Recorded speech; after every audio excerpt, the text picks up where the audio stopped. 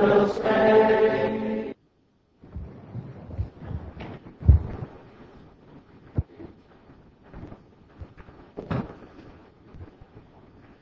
A couple of weeks ago, those of you who are members here at College View received a letter expressing some concerns about things that we have taught, things that we believe and practice at College View. It's been suggested and requested of me that I might deal with 3 topics that were mentioned in the letter just by way of clarification, make sure it's understood what has been taught from this pulpit and what we put into practice as we join together collectively as the body of Christ here at College View. And so I'd like to spend some time tonight and in 2 other Sunday nights dealing with the 3 subject matters that came up, just so that we can, again, review what has been taught, make sure that we understand what has been taught and why. So that will be our purpose. That's going to be our approach. Thank you for being here tonight. We appreciate very much your interest in studying God's Word and worshiping God that brings you out on Sunday night. Glad that you could be here. We have visitors. We're grateful for your presence. In the letter that you received, there was this statement of concern about us esteeming Jesus as the Lord of the church. I'm convinced that that's an unfortunate misstatement of reality. I don't know anybody at College View that does not esteem Jesus as the head of the church. We clearly do. It's obvious that we do. We even have a memory verse, a set of memory verses actually, from the book of Ephesians chapter 4, verse 4, and then Ephesians chapter 1, verses 22 and 23. As we've worked on memory verses, we've worked on memory verses that describe Jesus as the head of His body, the church. We believe that. We very much adamantly are committed to that. And so I think that's an unfortunate misstatement there. But the letter went on to explain some concerns about not esteeming Jesus because we fail to or neglect to sing and make melody in our hearts to the Lord, and we fail to call on the name of the Lord or invoke our Lord Jesus in prayer. Now, I want to deal with that specifically. I want to deal with this part first and then comment on the last part. This is really the question about praying to Jesus, and we've talked about that in the past.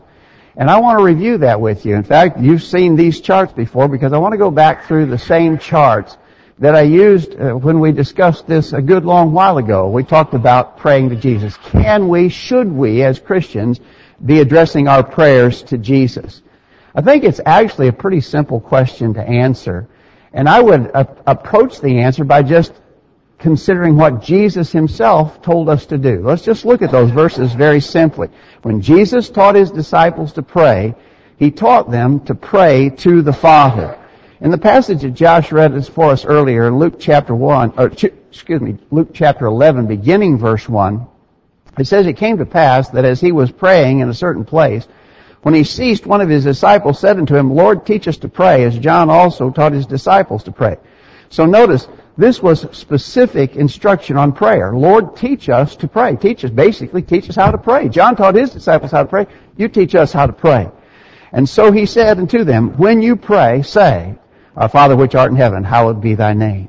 So get this now. They said, Jesus, tell us how we should pray. Teach us to pray. And He says, okay, when you pray, say this, Our Father which art in heaven. Clearly, Jesus taught His disciples to address their prayers to the Father. I don't know how you could make that statement any plainer. Jesus, how should I pray?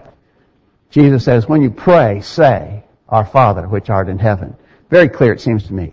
Matthew has a similar statement. This comes from the Sermon on the Mount in Matthew's account, chapter 6.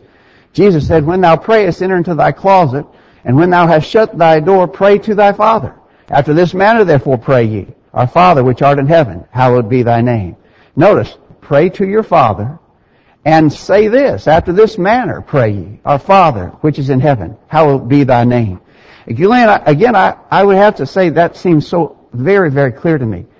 If you were to ask Jesus personally, Jesus, how should I address my prayers? We have the answer to the question. We don't even have to have an opportunity to have an audience or a question and answer session with Jesus. He answered the question. Jesus, when I pray, who should I address my prayers to? Jesus said, address your prayers to the Father.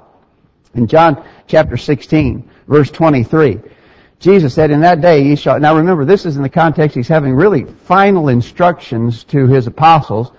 before he is arrested and crucified. So this is right at the end of his life and sort of the final instructional meeting that he has with his apostles.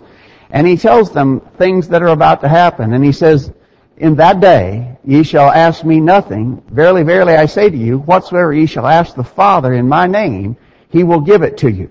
Notice, you will ask the Father. You'll do it in his name, through him, by his authority.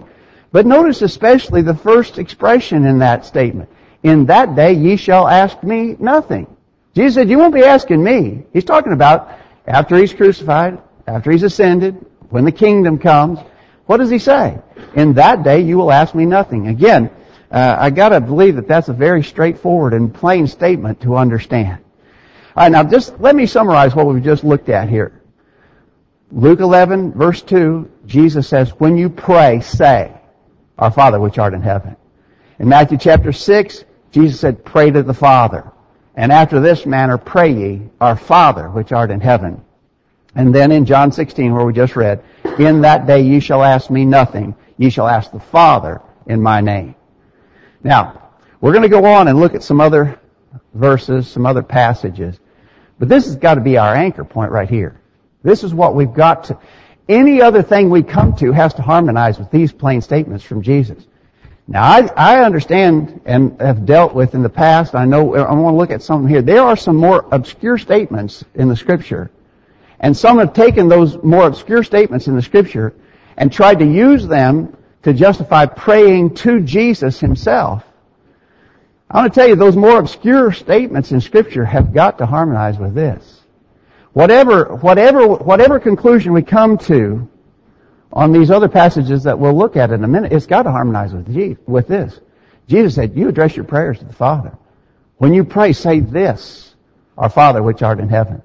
In that day you'll ask me nothing. You will ask the Father in my name. I honestly, as I've thought about this, I don't know how Jesus could have stated that any more plainly if he wanted to. Can you imagine what words he would have used? If he wanted to say, don't pray to me, pray to the Father.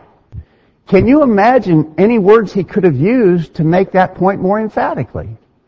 I mean, it is very clear here in these ultimately simple statements from our Master. So, whatever else we conclude from whatever other Bible text we look at, it's got to fit here. It's got to fit with what Jesus said. Alright, so when Jesus taught his disciples to pray, he taught them to pray to the Father.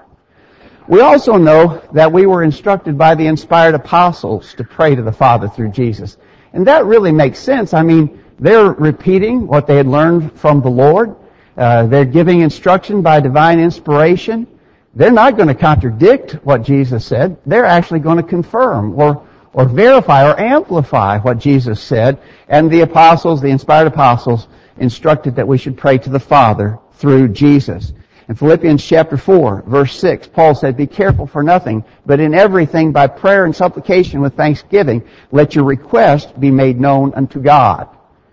Who do we pray to, Paul? Well, make your request known unto God. In Ephesians chapter 5, verse 20, giving thanks always for all things unto God and the Father in the name of our Lord Jesus Christ. Notice, we pray unto God, and it is in the name of our Lord Jesus Christ. We do that, you know. In fact, you rarely hear a prayer that's given in our public assembly, but what it's not concluded by saying, in Jesus' name we pray, amen. And so we do this very thing. We pray unto God in the name of our Lord Jesus Christ. A very familiar verse to us is Colossians 3:17. Whatsoever ye do in word or deed, do all in the name of the Lord Jesus, giving thanks to God and the Father by him.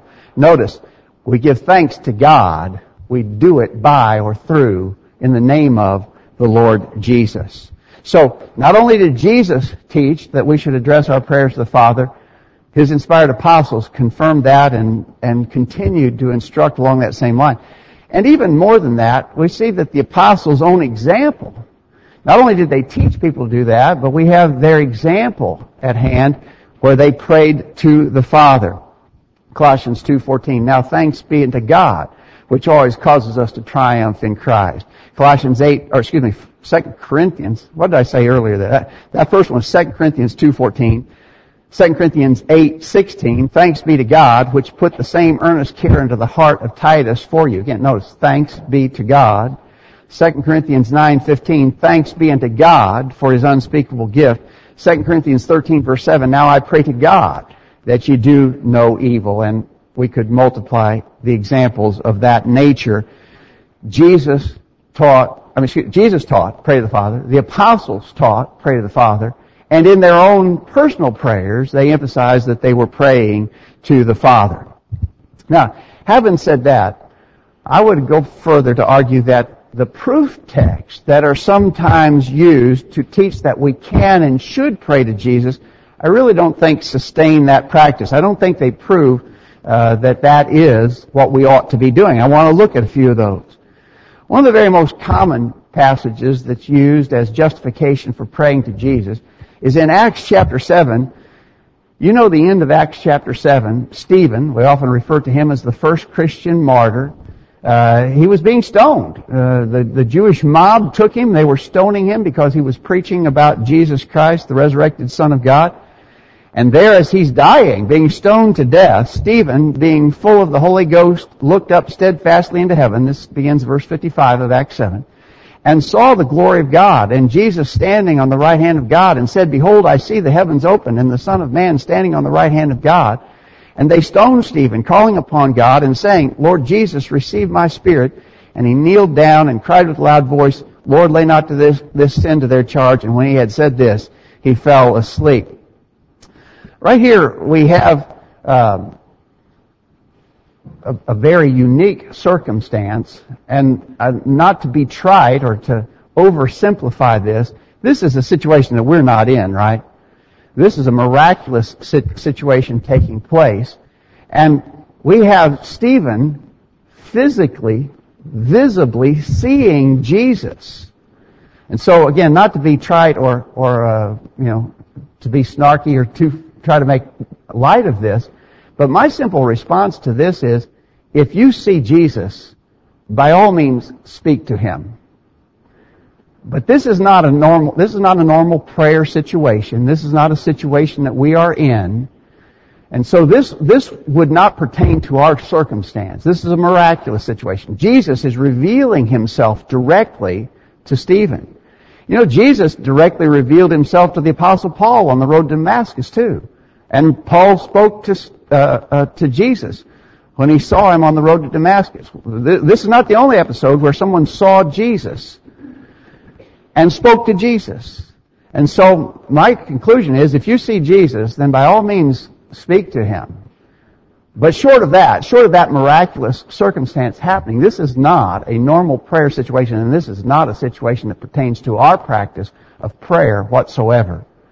I wouldn't think that this passage is justification. It certainly wouldn't violate the instruction of Jesus Himself. You will ask me nothing. You will ask the Father in my name. 1 John chapter 5 is another passage that is used. 1 John chapter 5, beginning verse 11. This is the record that God hath given to us, eternal life, and this life is in His Son. These things I've written unto you that believe on the name of the Son of God, that you may know that you have eternal life. And this is the confidence that we have in Him, that if we ask anything according to His will, He heareth us. And if we know that He hear us, whatsoever we ask, we know that we have the petitions that we desired of Him. The expressions that are sometimes emphasized here is He heareth us. We have the petitions that we desired of Him. But notice, this is talking about what God has done. God hath given to us eternal life, that you may know that you have eternal life. But it's God who has done that. And so when we pray, God hears our prayers. We have the petitions that we asked of Him. I don't think this passage goes anywhere near the conclusion that we should be authorized to pray to Jesus. In the letter that you received, there were a few other passages mentioned, and I just want to briefly look at those to be sure that we're being fair and dealing with all possible objection to this position. We already talked about Acts 7. That was the Stephen episode. We just described 1 John chapter 5, verses 11 through 15. Let's look at these others. And I don't have them on the screen. Just take your Bibles and turn with me. For instance, to 1 Corinthians chapter 1. In 1 Corinthians chapter 1, these are other verses of Scripture that were mentioned in the letter you received. And the question was, are we failing to esteem Jesus because we don't pray to Him? These verses suggested that we should be praying to Him. I think not. 1 Corinthians chapter 1 verse 2.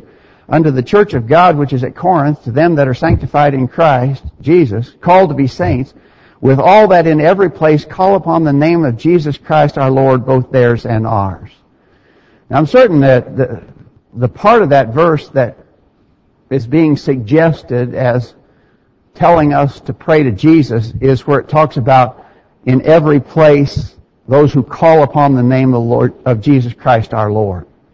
But to call upon the name of Jesus Christ our Lord is not necessarily prayer whatsoever. You remember the very famous statement that was made to Paul when he had seen the Lord on the road to Damascus. He went into Damascus. Ananias came to him. Remember the famous words, Acts 22:16, why tarriest thou? Arise and be baptized and wash away thy sins. Calling on the name of the Lord. Calling on the name of the Lord there is not prayer, right? Calling on the name of the Lord is their submission to His will, doing things by His authority. But calling on the name of the Lord is not necessarily, or in fact, I'm not sure I can find a place where calling on the name of the Lord, where that expression is used to denote an act of prayer. It's an act of obedience, surrender, submission, but not a statement about prayer. I think we can take 1 Corinthians 1:2 off the board. Acts chapter 8. Wait a minute. I'm going too fast here. Acts chapter 8 verse 24. Look at that one. This is another verse that was suggested. Maybe this tells us we can pray to Jesus. Acts 8, Simon the sorcerer, right? You remember this situation. Simon the sorcerer had become a Christian in Samaria. But when the apostles came down and began to lay hands on people and impart miraculous spiritual gifts, Simon the sorcerer wanted to buy that power. You remember this story. Well, Peter rebukes him strongly, and Simon the sorcerer says in Acts 8 verse 24, Then answered Simon and said, Pray ye to the Lord for me, that none of these things which ye have spoken come upon me. Who is the Lord there? Is this, by the way, this is not even an inspired man who made the statement, right? This is Simon the sorcerer. He wasn't inspired. But who is the Lord that he says, Pray to the Lord for me? Back up to verse 22. Peter said, Repent therefore of this thy wickedness, and pray God, if perhaps the thought of thine heart may be forgiven thee, for I perceive that thou art in the gall of bitterness and in the bond of iniquity.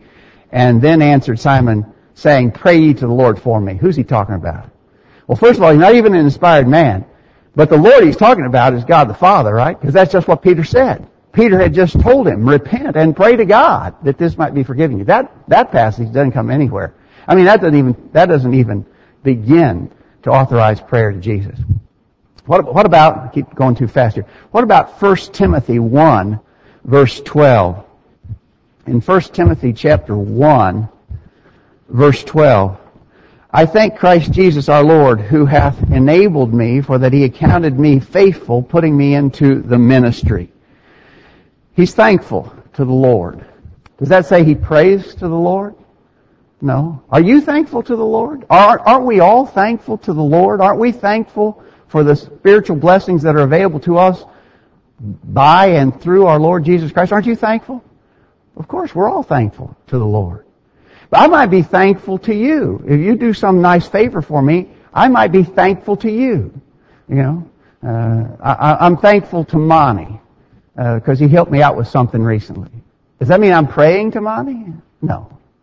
Obviously not, right? And so just for Paul to say that he was thankful, I thank Christ Jesus my Lord, just the fact that he was thankful to Christ Jesus because he had been given him the privilege of serving in this special capacity, that in no way describes a prayer. We can take that one off the list. What about Acts chapter 1, verse 24? Acts chapter, again, I'm not picking these verses out at random. These are verses that were suggested in the letter you received. Do these verses justify praying to Jesus? In Acts chapter 1, verse 24, And they prayed and said, Thou Lord, which knoweth the hearts of all men, show whether these two thou hast chosen. You remember what's going on there? They're trying to determine a replacement for Judas Iscariot among the apostles. Matthias and Barsabas had been suggested, and they needed to choose between the two. And they said, Thou Lord, which knoweth the hearts of men, show whether these two thou hast chosen. Who's the Lord there? Well, it'd be absolute assumption to say it's the Lord Jesus. God the Father is called Lord too, all throughout the Scripture. This doesn't prove a prayer to Jesus at all. You'd have to read something into the text that's not there to conclude that this is a statement about praying to Jesus. Let's take that one off the board. And finally, Hebrews chapter 7, verse 25. I'm just going through these in the order that you saw them appear in the letter that you received. In Hebrews chapter 7, verse 25, it says, Wherefore he is able also to save them to the uttermost that come unto God by him, seeing he ever liveth to make intercession for them. We come to God by him. He makes intercession for us. I'm going to tell you, I think that verse is more in the line of praying to God, not praying to Jesus. We go to God through him, and he makes intercession for us. That's what we believe. That's what we do. But that's not a verse that tells us we ought to be addressing our prayers to Jesus. I think that verse fails as well. I know that there are probably other verses that someone might think about. I just wanted to cover the ones that were in that letter. I think none of those verses that were in that letter prove that we should be praying to Jesus. Now, whatever those verses teach has to harmonize. I want to emphasize this again. Whatever those verses teach, whatever they teach, has to harmonize with what Jesus himself said. Jesus said, when you pray, say this, Our Father which art in heaven. How could that be plainer? How could that be clearer? Jesus said, in that day you will ask me nothing. You will ask the Father in my name. How could that statement be any plainer? I'm at a loss to imagine how that could be any plainer. It's very plain. And that's why then we don't pray to Jesus, because we don't believe there is authority. Now, one other thing that was brought up was the idea of singing to Jesus. Ephesians 5:19 was mentioned in the letter. You know that verse. That's one of our memory verses. Speaking to yourselves in psalms and hymns and spiritual songs, singing and making melody in your heart to the Lord. You know that verse. I believe we do that. I believe we do that. Now, here's the key. We all agree and believe that we should sing songs of praise to Jesus. And we do that. We do that. We did that tonight, in fact. Let me remind you of the songs that Johnny led us in just a few minutes ago. Revive Us Again, number 37. All glory and praise to the Lamb that was slain, who has borne all our sins and cleansed every stain. Did you sing that? I sang it. I sang it wholeheartedly. I have absolutely no objection of singing songs of praise to Jesus. I don't know anybody here who does. The next song that Johnny led us in was 229, No, Not One. There's not a friend like the lowly Jesus. None else could heal all our souls' diseases. Did you sing that? I did. I believe that. And I'm glad to praise Jesus with such songs as that. I believe that's absolutely appropriate.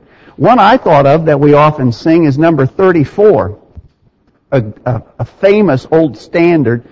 Worthy art thou. Worthy of praise is Christ our Redeemer. Worthy of glory, honor, and power. Worthy of all our soul's adoration. Worthy art thou, worthy art thou. And you know how that song goes on.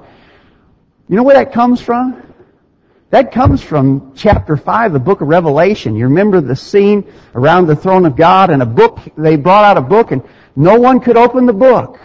But then the Lamb came forward, and he was worthy to open the book and reveal the truths that God wanted to be known. And around God's throne, the praises were issued forth. Worthy is the Lamb. Worthy art thou. That's where that song comes from. We sing that song and rejoice in the truth that's contained in that song. A song of praise to Jesus. But praise and prayer are two separate things. We do make melody in our hearts unto the Lord. We sing songs of praise to the Lord. It's appropriate. It's very right for us to do that. And we do. So we do make melody in our hearts to the Lord. The objection that has been raised. And the reason why there are just a few songs out of the 700 or so songs that are in the songbook, there are a few songs that we've been asked not to sing because some of us here, I include myself in that, some of us here, for the very reasons that I've tried to explain in the sermon tonight, some of us here have a conscience against praying to Jesus. Some of the songs are written as a prayerful request to Jesus. Let me give you an example of that. Song number 142, More Love to Thee, O Christ. More love to Thee, O Christ, more love to Thee. Hear Thou the prayer I make on bended knee. That's a prayer to Jesus, right? So, if our conclusion is right that we're not to be praying to Jesus, then we shouldn't be singing a song that constitutes basically a prayerful request to Jesus. Remember, all these songs are not inspired songs. I think we need to be reminded of that once in a while. These songs are not inspired. These were uninspired men who wrote these songs. Actually, most of the songs in our songbook were written by denominational people, not even members of the Lord's church. But as long as their content is scriptural, as long as we can in our mind harmonize the statements of these songs with what we know the scriptures teach, and we sing those songs. We sing them gladly. But some songs, and there's just a few, there's not a lot, but there are some songs that are stated as a prayerful request to Jesus. We don't believe we can pray to Jesus for the reasons we described in our lesson tonight. And so when we come to a song like that where it's asked Jesus to hear our prayer, we say, well, wait a minute, I can't sing that song. Or one like this, Song 144, My faith looks up to Thee. My faith looks up to Thee, Thou Lamb of Calvary, Savior divine. Now hear me while I pray. Take all my sins away. Oh, let me from this day be wholly Thine. That's a prayer to Jesus, right? Hear me while I pray. Take my sins away. That's a prayerful request to Jesus. At least that's the way that some of us interpret that song and can't sing it, therefore, in good conscience. Now, I'm aware of the fact that some of you don't agree on that point. But what I would ask you to do is honor our conscience. Some of us have a conscience against that. There's 700 some odd songs in that book. We can sing lots of others. There's just a handful that we said, let's don't sing those because we conscientiously can't. And so even if you don't agree with this conclusion, I'm just humbly asking, could you not honor the conscience of the rest of us who do have a problem with that? You know, we do that about a number of things. There's some things in the congregation that some members have conscience issues with, and we let them honor their conscience. We don't plague them and hound them and bother them all the time. We let them follow their conscience in those private individual matters. And I'm just asking that in regards to the singing of these songs, let's just do that. Let's just honor the conscience of those. I include myself as one who has a conscience against singing these songs, not songs of praise.